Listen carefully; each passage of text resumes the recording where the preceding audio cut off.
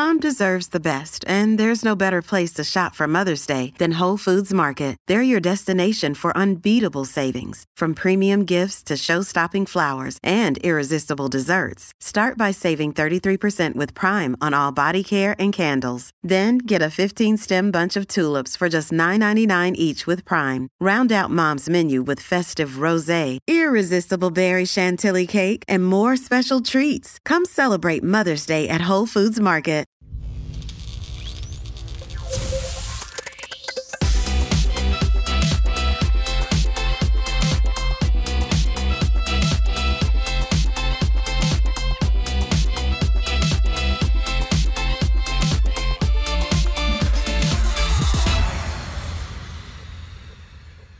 So hello, everybody, and welcome to Charged Up Studio, where small business owners get charged up for success.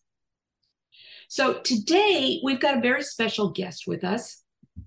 As business owners, we always are faced with challenges moving forward as we grow our small businesses.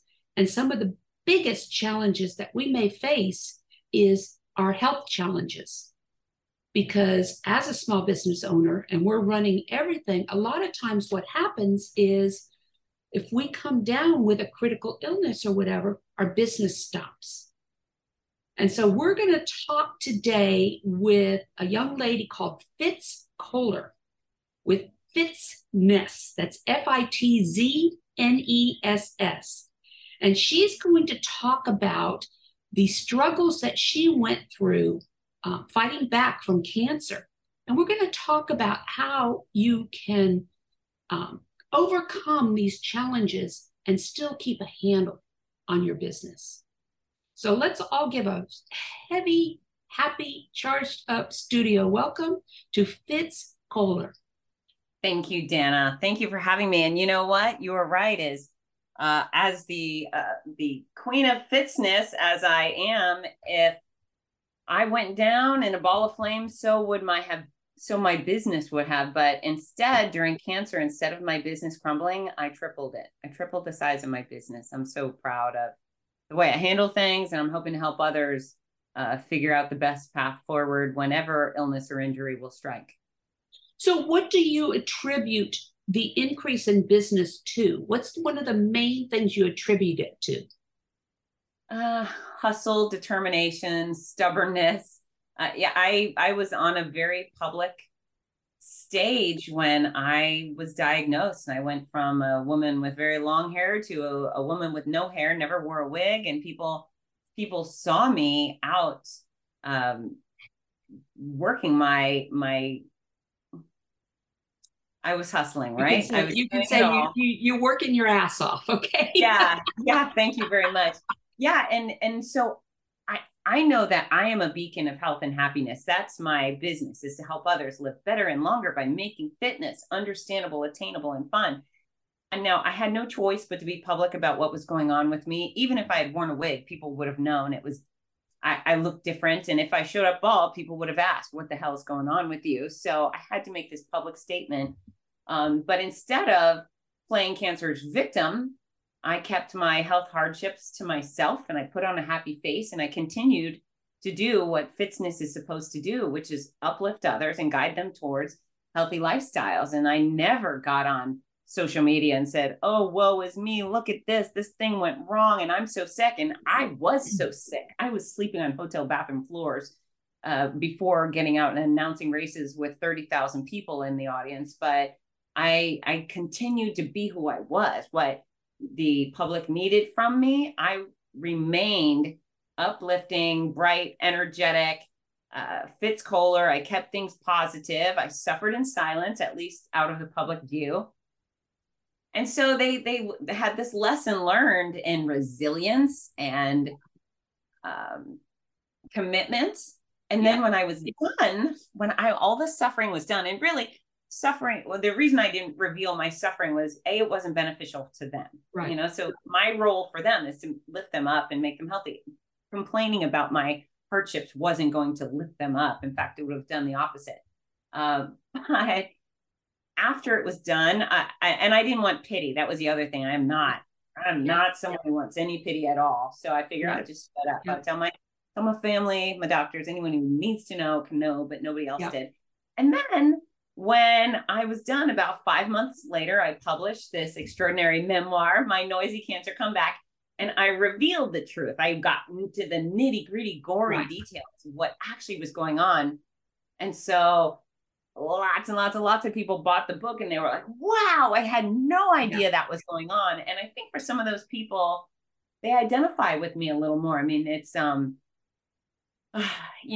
as a fitness professional, I would get on stages, and I think some people would look and be like, thin blonde woman, she doesn't know what it's like. What does she know? Even though I have a master's and all this experience, I think people looked at me skeptically. And then when I would say something like, oh, by the way, I used to be overweight and I used to have an eating disorder, then you could see people soften up and think, gee whiz, maybe I do like her. Well, maybe. Yes. And that's exactly what it boils down to, is being able to tap into what they may be feeling, you know. Can they identify? Yes. I definitely think cancer my experience with cancer won people over for me. And I certainly wasn't trying to do that. But even on a local level, there were some local moms at the elementary school or middle school where my kids were. There were some moms who specifically, I would say hi and they would ignore me. And I want to be friends with everybody. I mean, I feel like we can all win and we can all be nice. And I was intentionally ignored before cancer. And then once I showed up to, soccer match, bald or whatever, interesting, those moms would be like, oh, I just want to let you know I'm rooting for you and you're the bravest person I know. And I was like, really? Yeah. How come you weren't nice before? But whatever, we always, I'll take the good with the bad. So yeah, I think just being resilient, people respect it. And then people could identify with me. And think that for some weirdness, my weakness worked. Yeah. And I think being vulnerable is key to attracting those audience members, or attracting clients or anything like that. That vulnerability puts you at a level that they can associate with, rather than you coming in so high above, what they can experience, as far as that's concerned. So yeah, I just, I had to do that on my terms. When I was sick and going through it, I didn't have the capacity to handle other people's grief and pity for me. So I kept it a secret. But when I was done being sick, then it was okay to be completely honest and forthright. And, fortunately that my hardships are serving others benefits, and that's the way it should be. No, definitely. We talked before, and I did not go through cancer or anything, but I did go through a life-altering situation down in Brazil that ended up laying me up for probably it was 6 weeks down in Brazil. I couldn't do anything. Wow. And then for the next year, a lot of surgeries, and things like that. But what I found, and this is probably part of what you fought as well, is I didn't want to use what had happened to me to attract attention to me. Yes. I didn't, because I didn't think it was right to do that. Right. I thought, okay, I'm not going to play on their sympathy. I'm not going to talk about what happened to me. I'm not going to, but in reality, that story, the story that you can tell about the resilience and coming back and exactly what you did, and not taking no for an answer, and not backing down just because, your body's not keeping up with your mind per se, is people want to hear that because they can associate with it. Yeah. So it's interesting. I mean, I've worked for so many cancer causes throughout my career, throughout my life. I'm always trying to help others, and we've all lost people to cancer. But second I was diagnosed, not one pink ribbon. I will not wear a pink ribbon. I've never worn the shirt that says Cancer Warrior. All the cancer girls and cancer guys have these cancer shirts, and I recoil from that because in my mind, cancer doesn't deserve any more room of honor on my chest. And I know the ribbons represent the fight and I support those causes. Yeah. But I can't give it any more room. I'm Yeah. already scarred up. I've got plenty of proof that cancer has affected me. So, you know, I've recoiled about getting attention for cancer to that extent. But yeah, I also I ended up writing these books because at some point I just thought, okay, well, how do I not help? How do I not help? There are no resources for cancer patients, at least in books for health and fitness. There's nothing. There's zeros or there's zip zilch. So being a fitness expert who also happens to have cancer street cred, who's been there, I would have been derelict in my duties had I not decided to help create resources to help others dig their way out of the hole like I did. So let me ask you this, because, you know, personal experience as well. Okay. What is the first thing that went through your mind other than the fact, oh my God, I got cancer? Okay. What is the first thing that went through your mind when it comes to your business? When you found out this, you know, that you had cancer? What was the first thing that went through your mind? It was, no, it is not taking away this career I've built.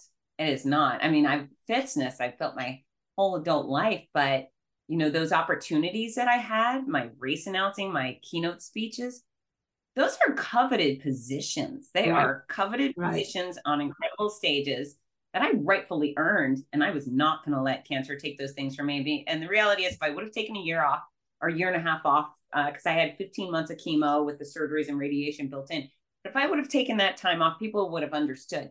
I wouldn't have understood. No. Fitness would have completely fizzled out and died. All those races who loved me, who said, oh, we'll just fill in for you this year, they probably would have hired someone else and kept that other person. My opportunities would have just disappeared if I had stayed home. Yeah, but instead I figured out a way. I would get to the airport, and I always fly out at 6 a.m. I'm the first flight of the day, girl, because I don't want the other problems with other flights to affect me. Yes. And so my husband would bring me to the airport, and we would walk up to TSA, and I'd be standing there bald. Can you imagine watching your bald, gray, glossy-eyed wife stand at the gate of TSA to disappear off into another state sicker? And I was so sick. I was violently ill for a very long time. And he would, every single time he would say, how are you going to do this? And I would just say, I just am. I had so much blind faith in me that nothing was going to get in my way. And I think that's the magic of creating a career that you're so passionate about, that you love so much that, you know, and that's the question that I ask. I do a lot of speaking for university seniors, people that are going to graduate. I say, choose a career that you would pursue, even in the face of a potentially lethal disease. Yeah. What would you move heaven and earth to do? That's the job for you. And the great gift for me is, man, travel was rough. If you can imagine traveling with a stomach bug. No one would want that. I had it every day for an extended period of time. I would get to point B. My race directors would have IV fluids arranged for me with medical personnel. I mean, we went through a lot of steps to keep me upright and get me to do what I wanted. You had a team behind you that was helping to support you. I asked for a lot of help on certain occasions, and those IV fluids were the things that I needed because I was so sick. I was always so dehydrated. So that was a big ask. And in general, I mean, people were so polite and courteous and constantly trying to do little things, which meant a whole bunch. But I would sleep on the hotel bathroom floors. You know, when you're sick and you just like, I'm just going to stay here on the cold tile. I know. Yeah. And my alarm would go off at 4:30 in the morning, and I would drag myself up and I would get dressed and I would drag myself out to the start line, wherever it was. And the absolute magic is, no matter how sick I was, no matter what was hurting, my fingernails ripping off, nothing mattered. Everything disappeared. All the problems with me disappeared the second I stepped on those stages, because all of my attention was on my extraordinary events and the incredible thousands of people I was serving. It was, I mean, there is no drug on planet Earth that could have done for me what those wonderful people and events did. And as long as I was on a stage or with those athletes, as long as I had an athlete on the course, I got to be full Ford Fitz Kohler, and it was freaking awesome. It was so great. I would shut down hardcore when they were done. I was like, things are going wrong. But it was worth it. And if I hadn't have done that, Dana, all I would have been was sick. Yep. And that's unacceptable. And you probably wouldn't have recovered as quickly as you did. No. You know, it would have just continued on. You know, when I went through what I went through, what happened was physically, I knew I'd get back. I believed I could get back physically, you know, and I had 7 broken ribs, a collapsed lung, lacerated liver. I had 2 blown eye sockets, a hematoma, and my right arm was completely crushed. Physically, I knew I could get back. But what happened was when I got back to the States, 6 weeks later, I found out I had PTSD. Now, mentally, that was a challenge because that's difficult to get over. But when I started seeing and it wasn't even me who pointed it out, it was my sister. Said, Dana, there's something wrong. You need to go talk to somebody, you know. And so started talking to somebody, and the psychiatrists were saying, well, we need to go and review your past, your history. And I said, why? I was fine before the accident. Why can't I just get there again after the accident? So, you know, I enjoy what you're saying as far as that determination, that stubbornness. Okay. Even though I was wrong and I will state this, I was wrong with the psychiatrist when I said that, because I wasn't completely fine before the accident. I was just hiding it all, you know. So what I like to say is the fact we've got to get to our inner self-sabotaging characters and find out where the root is that keeps us from moving forward. Obviously, you have a strong enough personality and everything, but did you ever go through any of those self-doubts? So the short answer is no. I've been blessed by birth with a naturally positive, cheery disposition. I actually was conceived in Disney World, and that's what my mom likes to tell me. Oh my gosh. I know. So Mickey kind of rubbed off on you. yeah.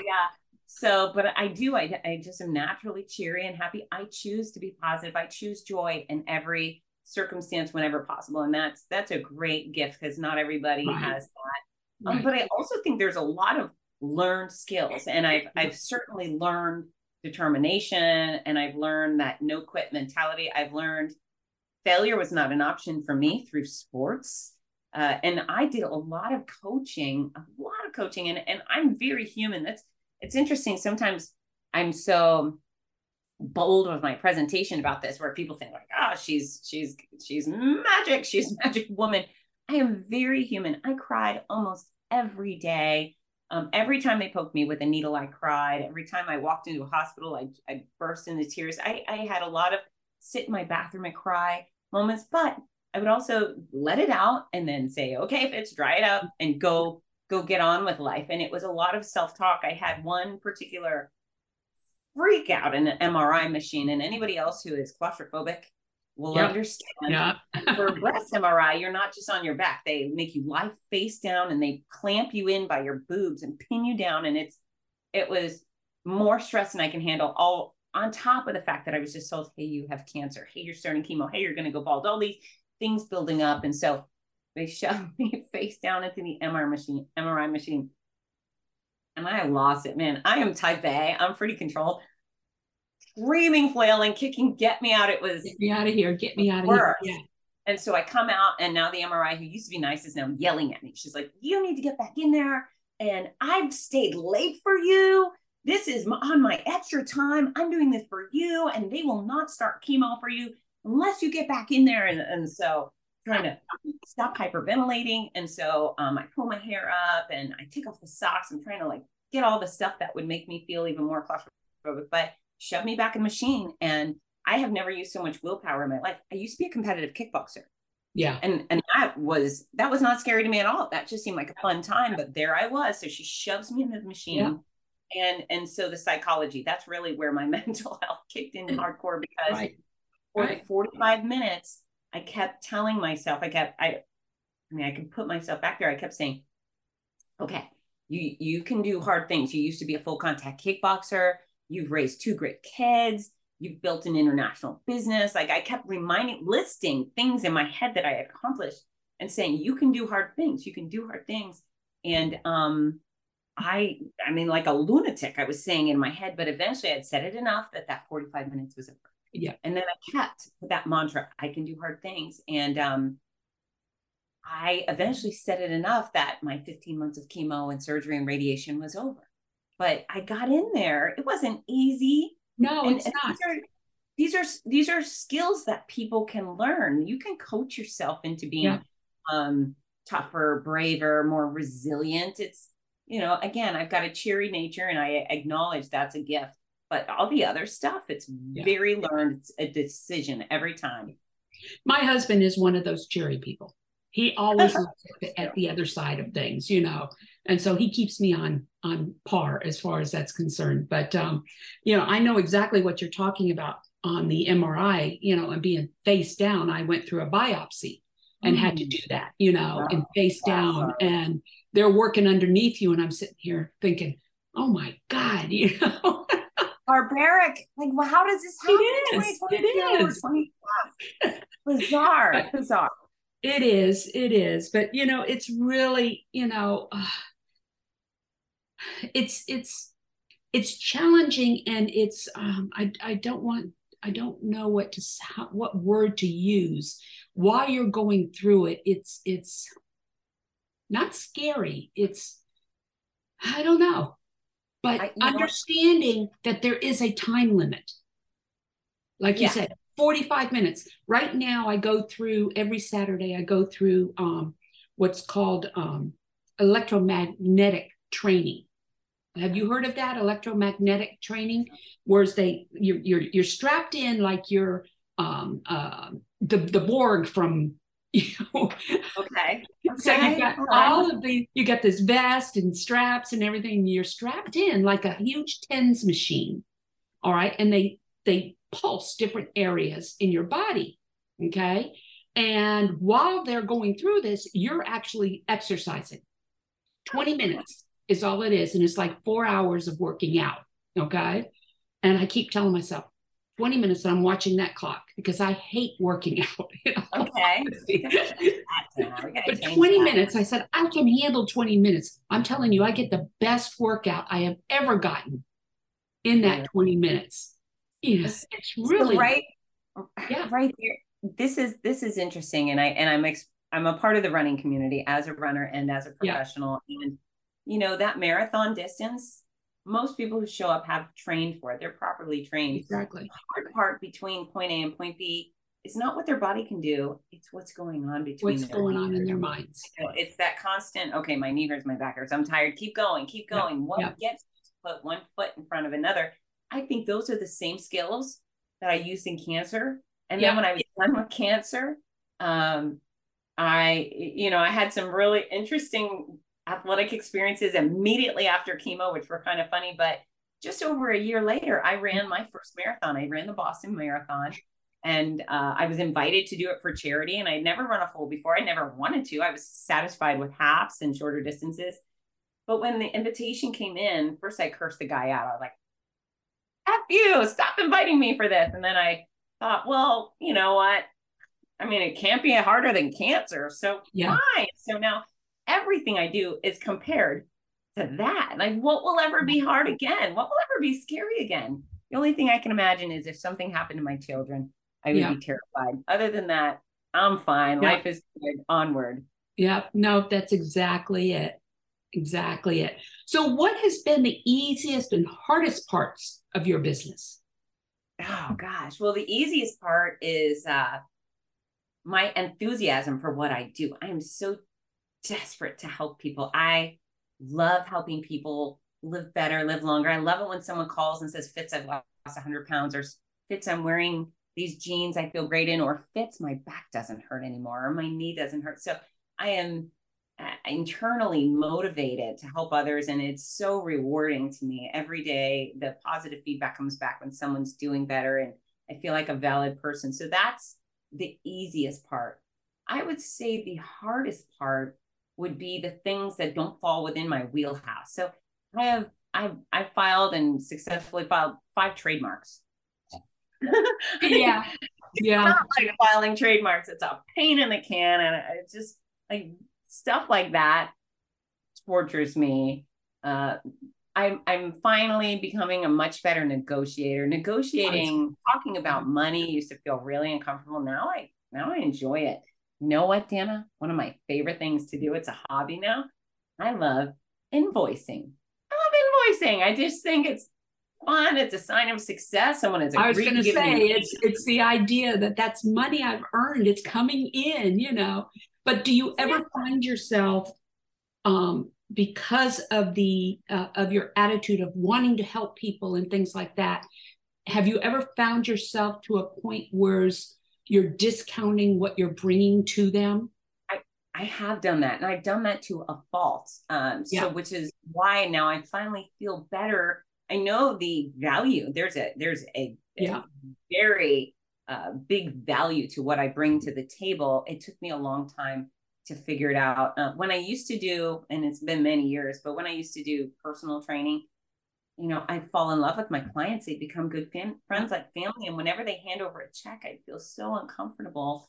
But I feel so wonderful now that I've learned that I make a living helping other people live their best life. I think there's a great value to this. When I show up at a race, you know, they have to invest a significant amount in me. But not only do I make the experience exponentially better for the athletes, those athletes are going to have a great time. They're far more likely to re-register for the same event the next year because I help them have fun. People fly around the country to run the races just because I'm announcing. So I know there's a value. I'm being there. Maybe you're paying me something, but I believe strongly that you're profiting off me way more than you're paying me. And so, I think when you're doing ethical, honest work, it's okay to be financially rewarded for it. And I'm finally there.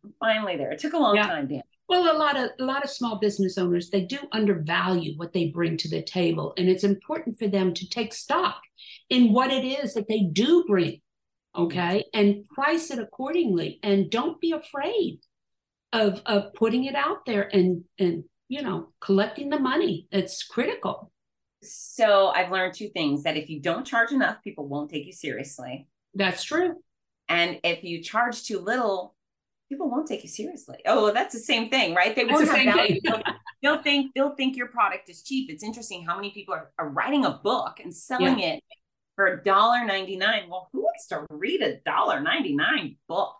Sorry, no, thank you.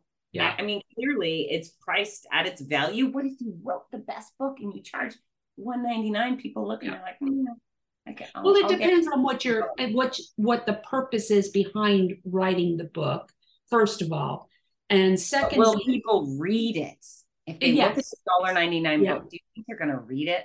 Yeah, I mean, I've got books that I have read, that I have written, but they are more informational. And they are used as a branding tool to hand out at meetings and talks and things like that. I think it's more valuable to give a book away than to say, give me $1.99. Yeah, exactly. And I give books away like crazy. Yeah. So how now you did talk about how while you were going through your cancer and everything, it increased tremendously, the revenue, right? How has it changed since you've gone through your process? Business is booming. I mean, I think my career was, I know it was growing as cancer hit me in the face. You know, it was like, there you go, you and all your happy success and noisy success. But I kept pressing forward. And, you know, from the race point of view, I kept having fun, and maybe more people were curious about the bald announcer, like what the heck's going on over there? Why is everybody having so much fun with the sick one? So race directors have reached out and said, hey, we love your energy. Can we get that over here? And so the calendars filled up. My willingness to discuss my cancer nonsense. Now, the only reason I talk about what I went through is to help you. Yeah. Right. So it's never like, oh, by the way, and this is it's about me. I only used my story because there's some serious lessons learned. When I wrote this book, The Noisy Cancer Comeback, my first instinct was, I didn't know it was going to be a book. I just thought eventually I'll tell people, because stuff kept happening, such weird stuff. And it got so weird that it was funny. And we were laughing about it in the house. And I had all these weird nicknames. First I looked like Shrek, and then I looked like the baby from Toy Story with the spider legs. And then I became Voldemort. And we were just laughing. And I thought, you know what? People would have a good laugh at my expense. Yeah. That's the first thing I thought. If people knew what was going on behind the scenes, they would die. And then it hit me that, you know, I still am who I am with this help people do better, be better thing. And I thought, there's some lessons here that I can share that will help people do better and be better. The perspective, passions, positivity, right. I can do hard things, which has become like a big mantra. And so that's where that book came in. And then, you know, the other point of growth is, so I was wasted by treatment. I lost 11% of my body fat, or my body weight. I'm already a trim woman. I went from 125 to 110. I was skeletally skinny and so weak. And I had one of these aha moments in a fitness center. I finished the meanest part of chemo and surgery. And even though I had been working on mobility and balance and things to stay fit at home, this was my day to go back to the gym to strength train. I was so excited to get in there. And I sat down on a machine, I think chest press, and I tried to lift what I previously lifted, and that wasn't working. And I had to keep lowering the resistance. Eventually, I found I could only lift 20% of what I had previously lifted. I was so ravaged. And I should have known this, because I couldn't open water bottles. I would have to pass them. Could you please open the water bottle? I sometimes couldn't open the car door. I mean, I was really weak. And so when I hit that 20% is what I could lift, I had two thoughts. Number one is, thank goodness I'm Fitzcole, the fitness expert, because I know exactly how to build my body back up. And I am going to, you know, do it gradually and wisely. And I'm going to get there. And not only am I going to be fit, but I'm going to be better. That was my like, F you to cancer. I'm just going to go hardcore and I'm going to be so great. But then I thought, okay, imagine I'm not fitness expert. Imagine what the other millions and millions of cancer patients and survivors out there are feeling when they hit rock bottom and they have no fitness savvy and no knowledge on how the heck to rebound from this shell of a person that you once were. I was a shadow of myself. I was a very pathetic little sick, weak person, but I was motivated and I was knowledgeable. And what about those people who didn't have it? And so Noisy was already in the process, but of what I committed to, and I actually, it's so funny. This is how cocky I was, Dana, and you know how hard it is to write a book. So I put in the back of this book, up next, Your Healthy Cancer Comeback, because I knew that it would have been derelict of my duty as a fitness expert not to share the blueprint for a healthy cancer comeback. And so Healthy Cancer Comeback, Sick to Strong, it's a manual, it's a full-blown, this is what you do upon diagnosis. This is how you train during chemo, during radiation, during surgeries. This is how you exercise, like hundreds of photos in the middle of regular exercise for someone who could stand. And now dozens of exercises. If you can't stand, here's exercises you can do in the chair. If you can't sit in a chair, here's things you can do in bed to maintain mobility and strength. Every time you get in the shower, I want you to do these series of stretches.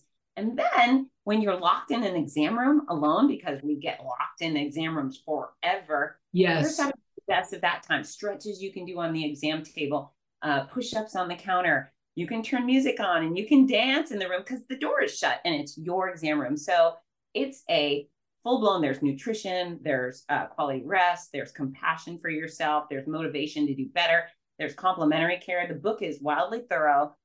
And this is the thing. And there's a companion journal, Healthy Cancer Comeback Journal. Now, publishing one book is hard. I decided, I was like, double down. We're going to do two, because the second book is going to matter. And it's a place for people to document not only all the details about their diagnosis, their treatment, their scans, their plans, but then prompts about your family and your friends. Who's your best shoulder to cry on? Who brings the best home cooked meals? What is your nickname for your port? What celebrity do you look like bald? And then the back half of the book is daily fitness logs. And so you can put in all the details of your training, track your progress, when you go to sleep, when you wake up, how much water you're drinking. But then strawberry moments. Do you know what strawberry moments are? Mm-mm. Okay. No. So they're a wide known thing among some, but I learned about them when my kids went to summer camp out in the woods, a sleepaway camp.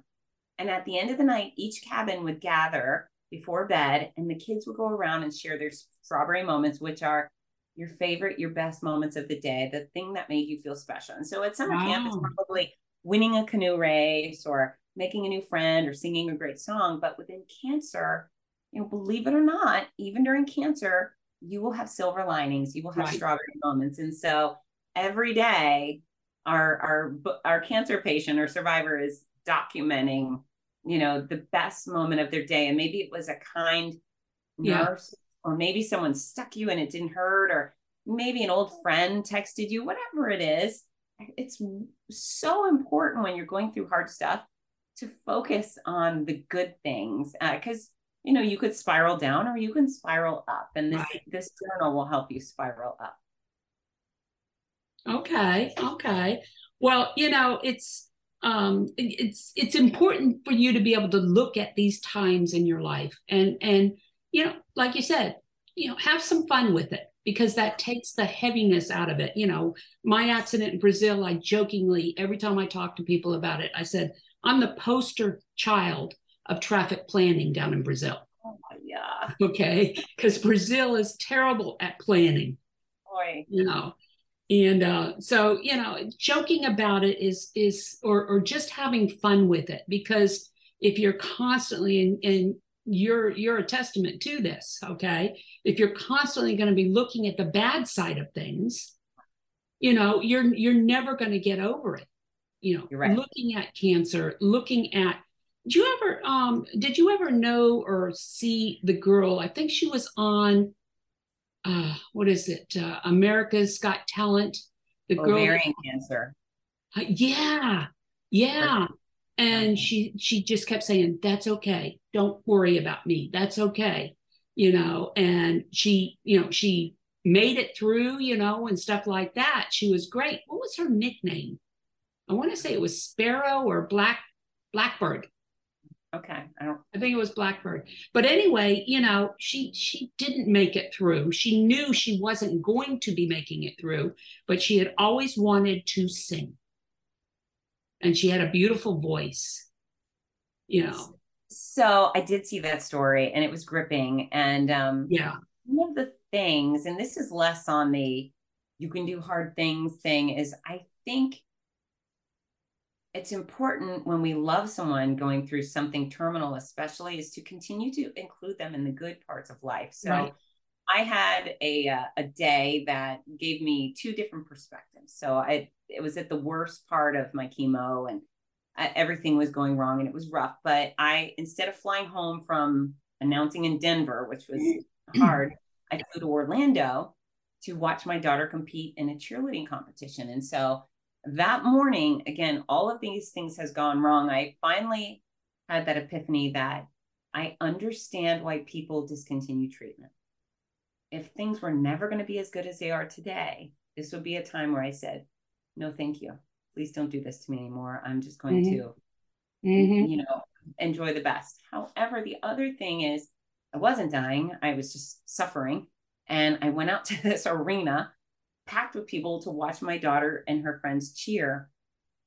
It was so hard to get there. And I felt so yucky, but I was so delighted to be there. Right. I was so happy to be there with her and not just holed up in a room at home, hiding out because I was sick. And so if it's your grandma, your husband, your kid, your whatever, and they're feeling bad, please don't discourage them from joining in, from going to school or church or a show or a restaurant. Please include them. Don't, it's no, you need to stay home. Well, if they're dying anyways, let them out, let them live however many days they live. So you learn a lot. You learn a lot going through these experiences, these life-altering experiences. And, if I were to go back and flip the switch, I would definitely go back and not have cancer. I'm not one of those, like, it happened for a reason. Right. I'm so happy it happened. I'm not. But if I didn't come out better for it, and if I didn't use my platform to help others do better for my weird experience, that would be wasteful. Yes, no, you're exactly right. You got to look at, okay, what is really important in your life. Okay. And, your loved ones, those are the people who are going to be there to support you, and you need to be there to support them, no matter how you feel, as long as you can. But, when I had my accident, even my clients down in Brazil, they were coming to my apartment because I couldn't go anywhere. They would come to my apartment to do business because they wanted to continue doing what they could do, and things like that. So that was, and I'm laid up on the couch and on pain medications and sleeping pills and all this. Well, Dana, you must be so great at what you do, because all of these people still had value in you and your professionalism at your worst. It speaks volumes. I'm telling you, they were coming to my apartment. It was amazing. It was amazing. So we're coming up on the end of another session here with Charged Up Studio, and I've really enjoyed talking with Fitz here, and I hope everybody else has. Any advice that you want to give others who are considering entrepreneurship? I 100% recommend it. I think it's noble and an American right. If you're here, that freedom thing. I love the freedom to choose. Yeah. Pursue your passions. For many of us, there is not a cookie cutter career for us to go apply, fill out the application and get our dream job. Right. For me, it did not exist. So I had to create a career. So live that free person's dream. And if you're so passionate about serving people in a certain way or creating certain products, do it. Know that it's a never ending experience. It's 24 hours a day, but hopefully you're so fulfilled by it that it's worth it to you, and ask for help, right? Read books, look at YouTube, listen to podcasts, get as much information you can, because one of the reasons I speak to young professionals and students is that I don't want them to have to remake my mistakes. So you'll make your own stupid mistakes. Just don't remake mine. So learn from the people around you that are providing these great resources full of information, and, commit fully, be prepared to pivot and do, maybe what you thought you were going to do evolves into something else. But hey, I'm giving 3 cheers to all the entrepreneurs out there, because I'm so grateful I chose that path for me. And I wish you tons of success in yours. No, definitely. So can I ask you, how are you doing right now with the cancer? You in remission? What? I am 100% healthy. I'm possibly, other than dinged up, I got some scars. I think I'm healthier than I've ever been. And I finished chemo in May 2020. So I still take a daily pill to keep those cancer cells at bay. But I'm 100%. I am the living example of you take good care of yourself and make good decisions, then you can easily move past cancer and be whole again. No, that's wonderful. Well, I'm really glad that you were able to join us here, Fitz. Do me a favor and tell our audience members how they can get a hold of you. Okay. Thank you for asking. So a couple of ways. So Fitzness.com is my home base for everything. That's FITZ as in zebra, NESS, Fitzness.com. It houses tons of free resources for you. So if you want to lose weight or build strength or gain flexibility, it's all there. I also have my books available at Fitzness.com now. The Cancer Comeback series will be available wherever books are sold. But I prefer you to come to Fitsness because I sign 100% of the books that leave my office, and I send a free gift and I package them in a very fun, pretty way, make sure all of my readers feel special. I have online courses and more materials to help you do better, be better at fitsness.com. I'm also on social media at Fitsness. So Instagram, YouTube, LinkedIn, Facebook. And I love followers. We all love followers, right? And I hope to use my channels to help, again, make you smarter and more capable of all of the goodness in the world. However, beyond followers, I prefer friendship. So please reach out and say, hey, I heard you on Dana's podcast. I'd like to connect. And that would be really special for me. So Fitsness everywhere. Excellent. Excellent. So you've been listening to Charged Up Studio Live, the podcast with you, the small business owner in mind, with myself, Dana Olivo, as host. Join us every Tuesday as we bring you valuable tips and insights into many of the topics you don't know about running a small business. Please leave us a review on any of the streaming platforms you're listening to us on, or visit our YouTube or Facebook page and leave a review or subscribe so you don't miss another episode. You can support us through Patreon by visiting our website, chargedupstudio.live, and click on the Patreon link. Until next week, go out and have a charged up week. Thank you once again, Fitz. Thanks, Dana. Bye, everybody.